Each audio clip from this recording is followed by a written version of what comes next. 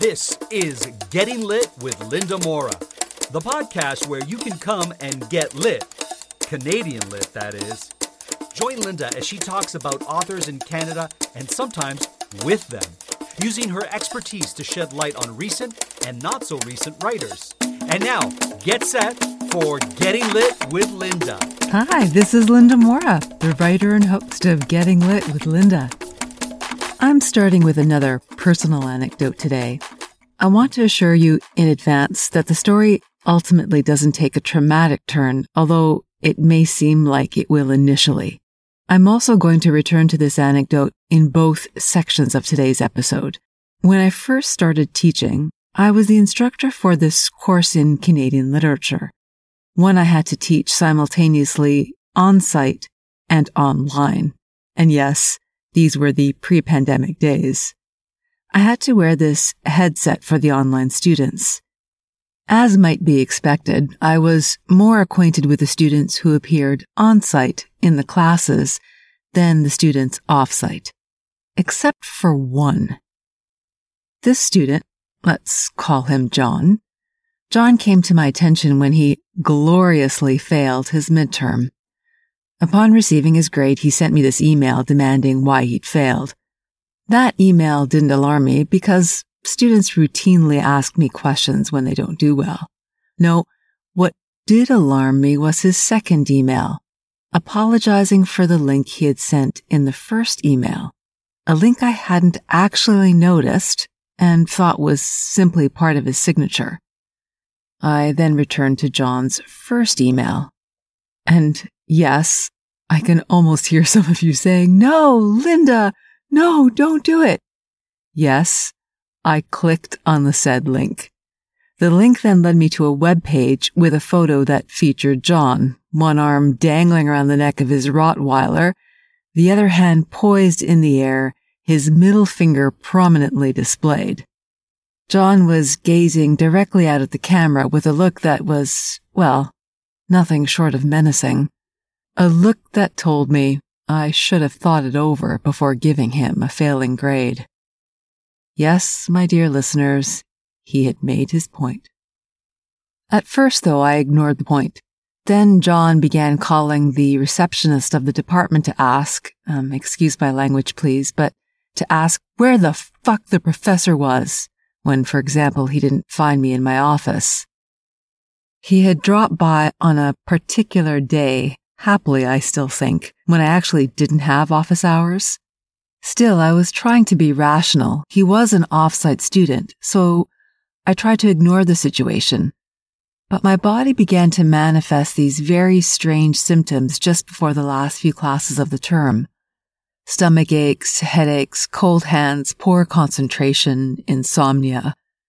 Then, during the final week of classes, I received another email from him that was just too obvious to ignore.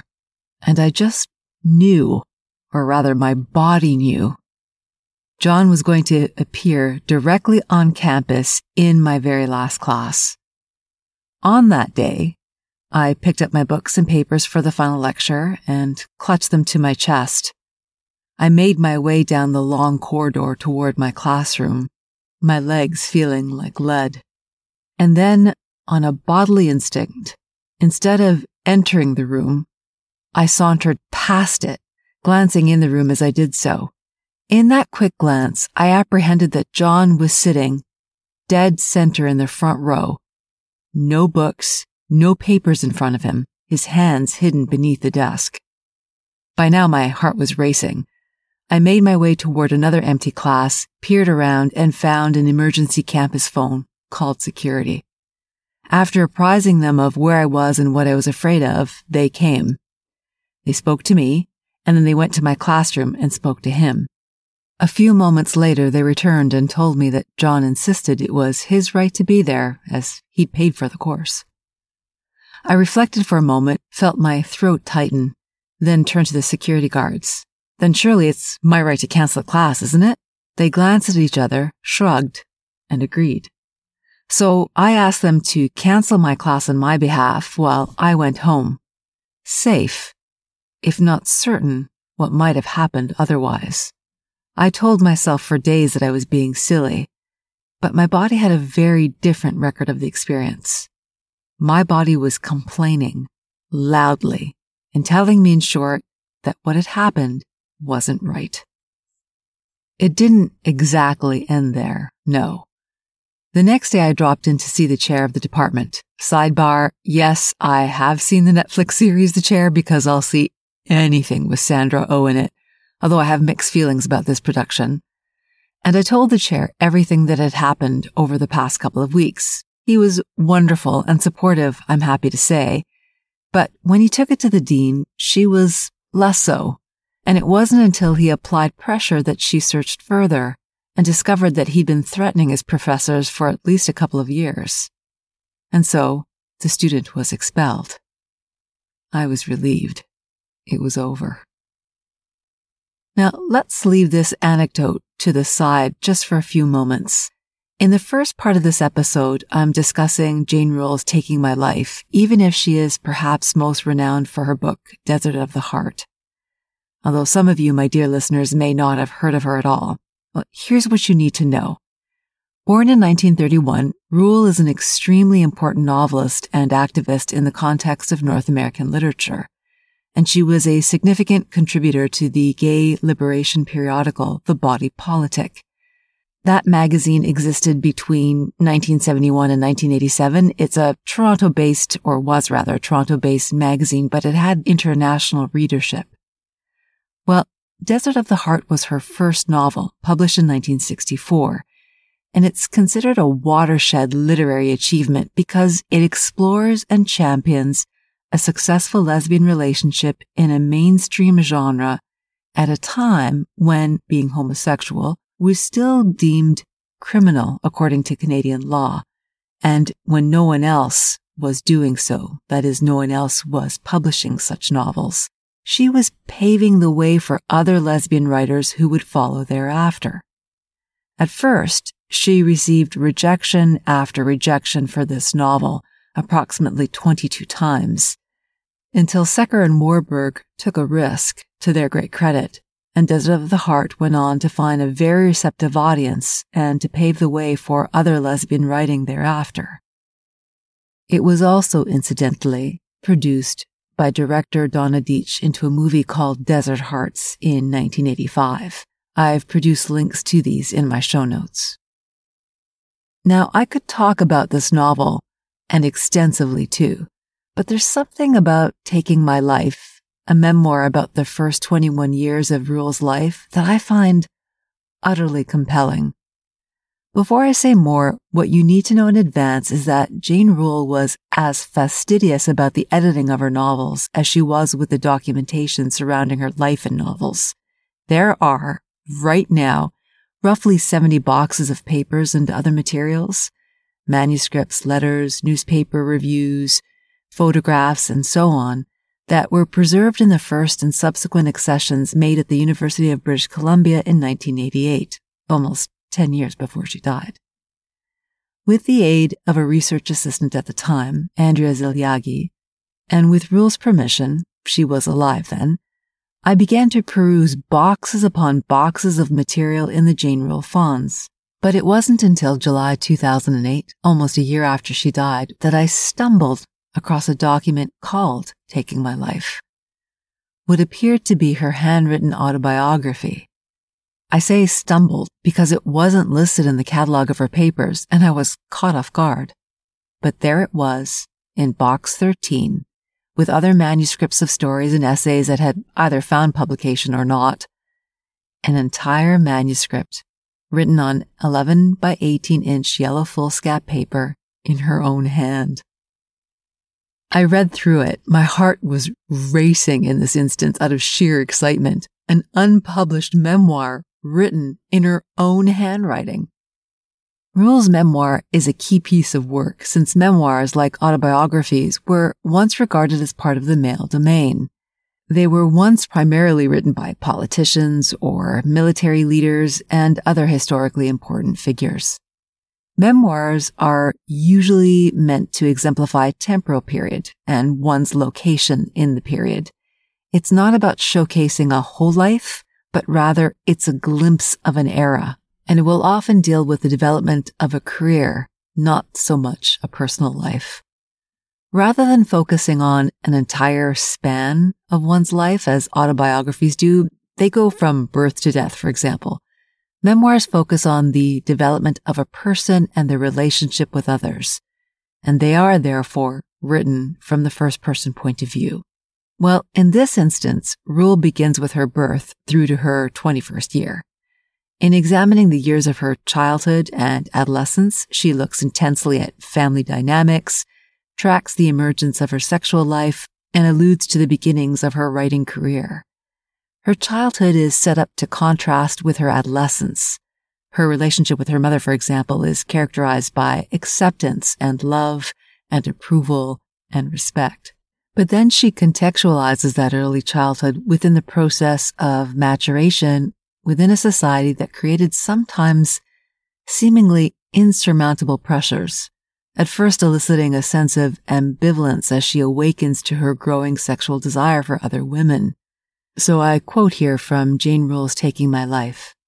I seem to hold two mutually exclusive views. That my love for other women represented what was best in me, and that it was a sin, or more ambiguously and truly put, what was specifically good and generally bad.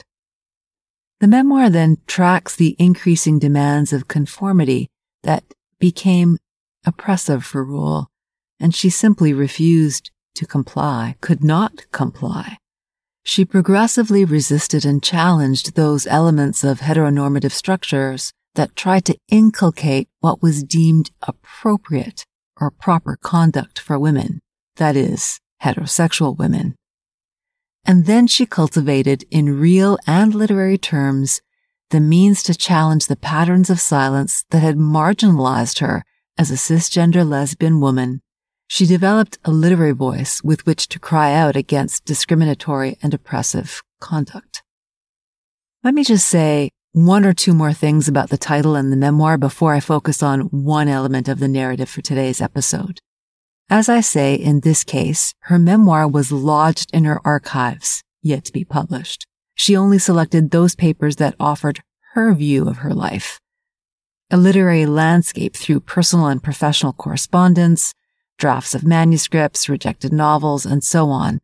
The materials that she left implicitly reflected her own associations, her values, her priorities, her understanding of her life as a writer and her place within a national imaginary.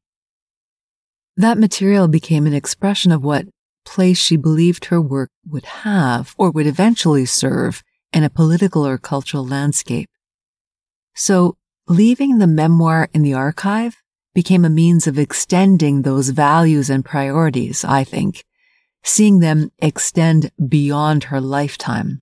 Rule's painstaking safeguarding of her papers offers an example of how a marginalized writer might create imaginative, even literal space for oneself, as the content of the archive also reveals the challenges in fashioning her career and establishing crucial groundwork for those who followed her thereafter. Now, the title of the memoir, Taking My Life, which she used on the handwritten document, is resonant, even haunting, especially when contextualized within an understanding of Rule's rigorous editorial practices and her lifelong struggle to protect her freedom of expression and literary integrity. The title sheds light on another possible answer to the question of why the manuscript remained unpublished during her lifetime. In writing about her early formative years, she is indeed taking or capturing her life, measuring it, wresting it back from those who would have robbed her of her agency and autonomy, assessing its pleasurable and painful contours, and accounting for how and why her life evolved as it did. Rule must have also appreciated the implications of the title she chose.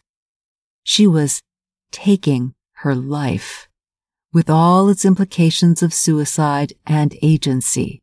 She took up her life, then gave up a literary rendering of her life to critical scrutiny, relinquished it to others, and in so doing, she allowed herself to be vulnerable to the interpretive critiques of her readers, academic and otherwise, even as she extended her life's value.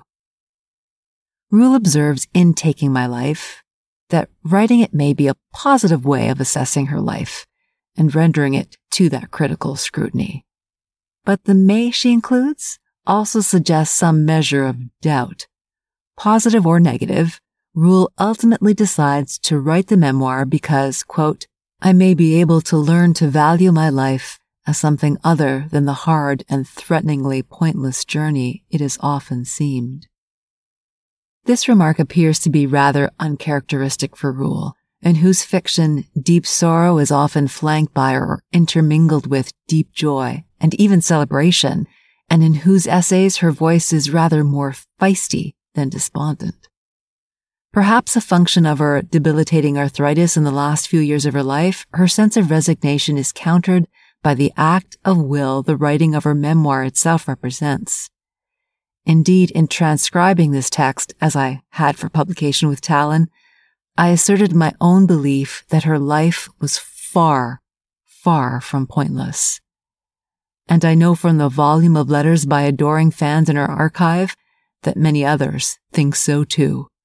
For today's episode, there is just one more element of the memoir I really want us to focus on, and that's how the narrative tracks her growing awareness of her sexuality, her sexual identity at a time when that life and that identity were being directed in ways that speak to forms of what I'm going to call bodily coercion.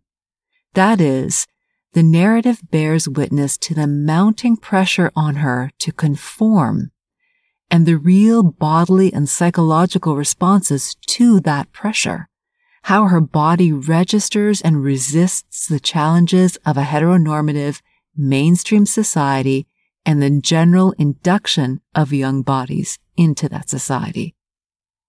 There's much I could say about Jane Rule's early life, but for now what I'll say is that it focused on fairly conventional gender-based standards for the period. She's sent to dance classes, she's taught to sing and sew, and with her brother she learns ballroom dancing, a fact that Rule identifies as increasingly emblematic of a world or a generation that's changing and passing. These parts of her life generally don't disturb Rule.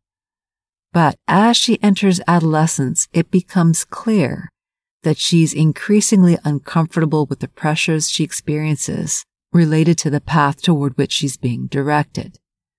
While some of those responses are articulated in the narrative and through conversation with others, the quote-unquote intensified restraint, those are her terms, that intensified restraint is often bodily expressed. In the takeaway section, yes, I'm giving you advance notice, I'm going to speak to you about Sara Ahmed's new book, Complaint, which is an absolutely brilliant endeavor. In this book, Ahmed speaks about something she calls grooming, and I'm going to borrow from it here.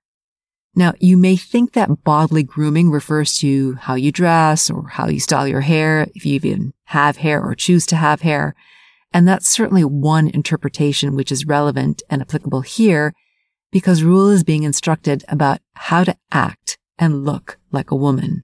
Making reference to Castilleja, the school she was attending, and specifically to the headmaster, Miss Espinoza, she refers to the fact that, quote, Miss Espinoza saw fit to hire a woman from a charm school in San Francisco, paid for out of the student treasury, to give us lessons in makeup, wardrobe, and deportment. First, she demonstrated makeup, using the girl who had been chosen to play the Virgin Mary in the Christmas pageant. There in the chapel, the Virgin was transformed into a whore. Then in the gym, we were instructed to imitate our instructor as she walked to music. I went home to write an angry criticism about wasting our own funds on such blatant nonsense when we should have been taught to talk to the nearest college. So grooming can mean this kind of grooming. That is, one's preoccupation with how one looks and comports oneself. But that's not exactly what Ahmed means. And it's certainly not entirely what I mean either for the purposes of today's episode. No, This is what Ahmed says about it in relation to institutional harassment and bullying. Grooming is a word that tends to be used retrospectively. Grooming describes a process that has an end in sight, and until you reach the end, it's hard to notice the process. The process works by not making the end clear until it's too late, for the boundaries being pushed back and back and back are the very boundaries we need to protect ourselves. Bodies, Ahmed thus affirms, can store what institutions prefer to file away. Bodies can also store what minds file away, which is how we come to feel the truth of something in our bones. And finally, she adds, if bodies can end up in documents and documents end up in files, bodies can also be files. Bodies can be filing cabinets, holders of multiple files. What is filed away by institutions can be stored in our bodies, experienced often as weight. The body of the complainer is a testimony to the work of the complaint. In short, what I'm suggesting is that Rule is showing us how she is being groomed to be a heterosexual young woman. The litany of attempts made to induct her into a heterosexual body politic, to which she has a series of bodily responses, migraines, insomnia, panic attacks, are a register of the increasing pressures that Rule experiences, pressures for her to conform to a heteronormative society that doesn't allow space for her or her desires.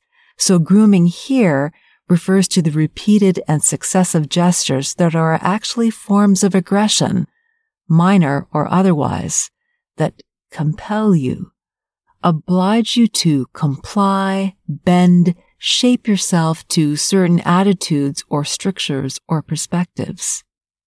And her body, it becomes clear, is manifesting all kinds of complaints to demonstrate that what is happening to her is definitely not right. She would learn to complain and resist and fight against that which she knew was not right, because she could feel it in her bones. This is the takeaway portion of the podcast. As you already know, I'm recommending, and very highly too, Sara Ahmed's new book, Complaint. For those of you who don't know her work, this is a very, very good way to become acquainted with it. But it's preceded by an impressive trajectory that also includes Living a Feminist Life, The Promise of Happiness, Queer Phenomenology, and the Cultural Politics of Emotion. This one was released on September 1st, 2021 by Duke University Press. Ahmed already has an extraordinary reputation, and it's absolutely well earned. She famously left her position at Goldsmiths in England to protest against how students were being treated when they complained after they were allegedly sexually harassed there. And she's since researched how such institutions deal with complaints, which has since culminated in her study of the phenomenon of harassment, bullying, and abuse, the patterns that manifest and demonstrate institutional power and indifference to harassment, while maintaining policies and procedures that are effectively discursive window dressing. That is, they're merely there to position or advertise the institution in more sympathetic ways, while they engage in doing nothing at all. These, what Ahmed calls non-performative gestures, are useful for the sake of appearances, and they aren't really meant to go very deep. You might, for example, be met with a sign that says, "All are welcome," only to be confronted by an attitude that you weren't actually expected to show up. Lodging a complaint in this instance becomes part of the exhausting labor to attempt to change an institution, attempt being the operative word. But here she highlights the importance of becoming what she calls a feminist ear, deeply listening and becoming attuned to the nature and diversity of complaints. This book specifically calls on her research related to the written and oral testimonies of those she interviewed who either reportedly complained about experiences of abuse and harassment and bullying within the universities, or who refused to register such complaints formally. So she looks at the patterns that manifest themselves as examples of abuses of power, which she suggests reveal to us how the dynamics of power actually work. The strategies employed that ignore, stifle, pretend to hear and address, the strategic inefficiency, attitudes of institutional fatalism, or of indifference or non-responsiveness, while the status quo is maintained. Complaint, she says in the introduction, a path of greater resistance. The institution, she says, becomes what you come up against. To hear complaint can be to hear that silence. What is not being said, what is not being done, what is not being dealt with. Frustration, she notes, can be a feminist record. Quote, my desire to do this research also came from my conviction that if you ask those who complain about their experiences of complaint, you'll learn so much about institutions and about power. Complaint as feminist pedagogy. Yes, frustration, she concludes, can be a feminist record. The book is divided into 5 parts, the introduction and 4 other sections, including the conclusion. In the first section, she examines the importance of really listening to complaints, listening rather than dismissing them, being able to discern the institutional mechanics of power. For to identify an environment as, quote, hostile is to be identified as hostile, as causing damage, quote. You can hear the real subtlety of her arguments in a passage like this one. Quote, whether or not a complaint gets uptake can depend on the extent to which the environment of the institution in which the complaint is made is part of the problem. When you make the environment part of the problem, your complaint becomes more of a problem. And then also this one. The same complaint procedures used as tools to redress bullying and harassment can be used as tools to bully and to harass. In section 2, she explores the means by which complaints can travel or not. How complaint is something which you are in, a zone, a space, an environment, which we may inhabit or dwell in or on, and that the violence against the person who registers the complaint may escalate as a means of stopping the complaint. Because of that negative dwelling, those who complain might leave the institution. But, she observes ominously, what or who they complain about remains. The escalation of violence against those who complain about violence is how violence remains.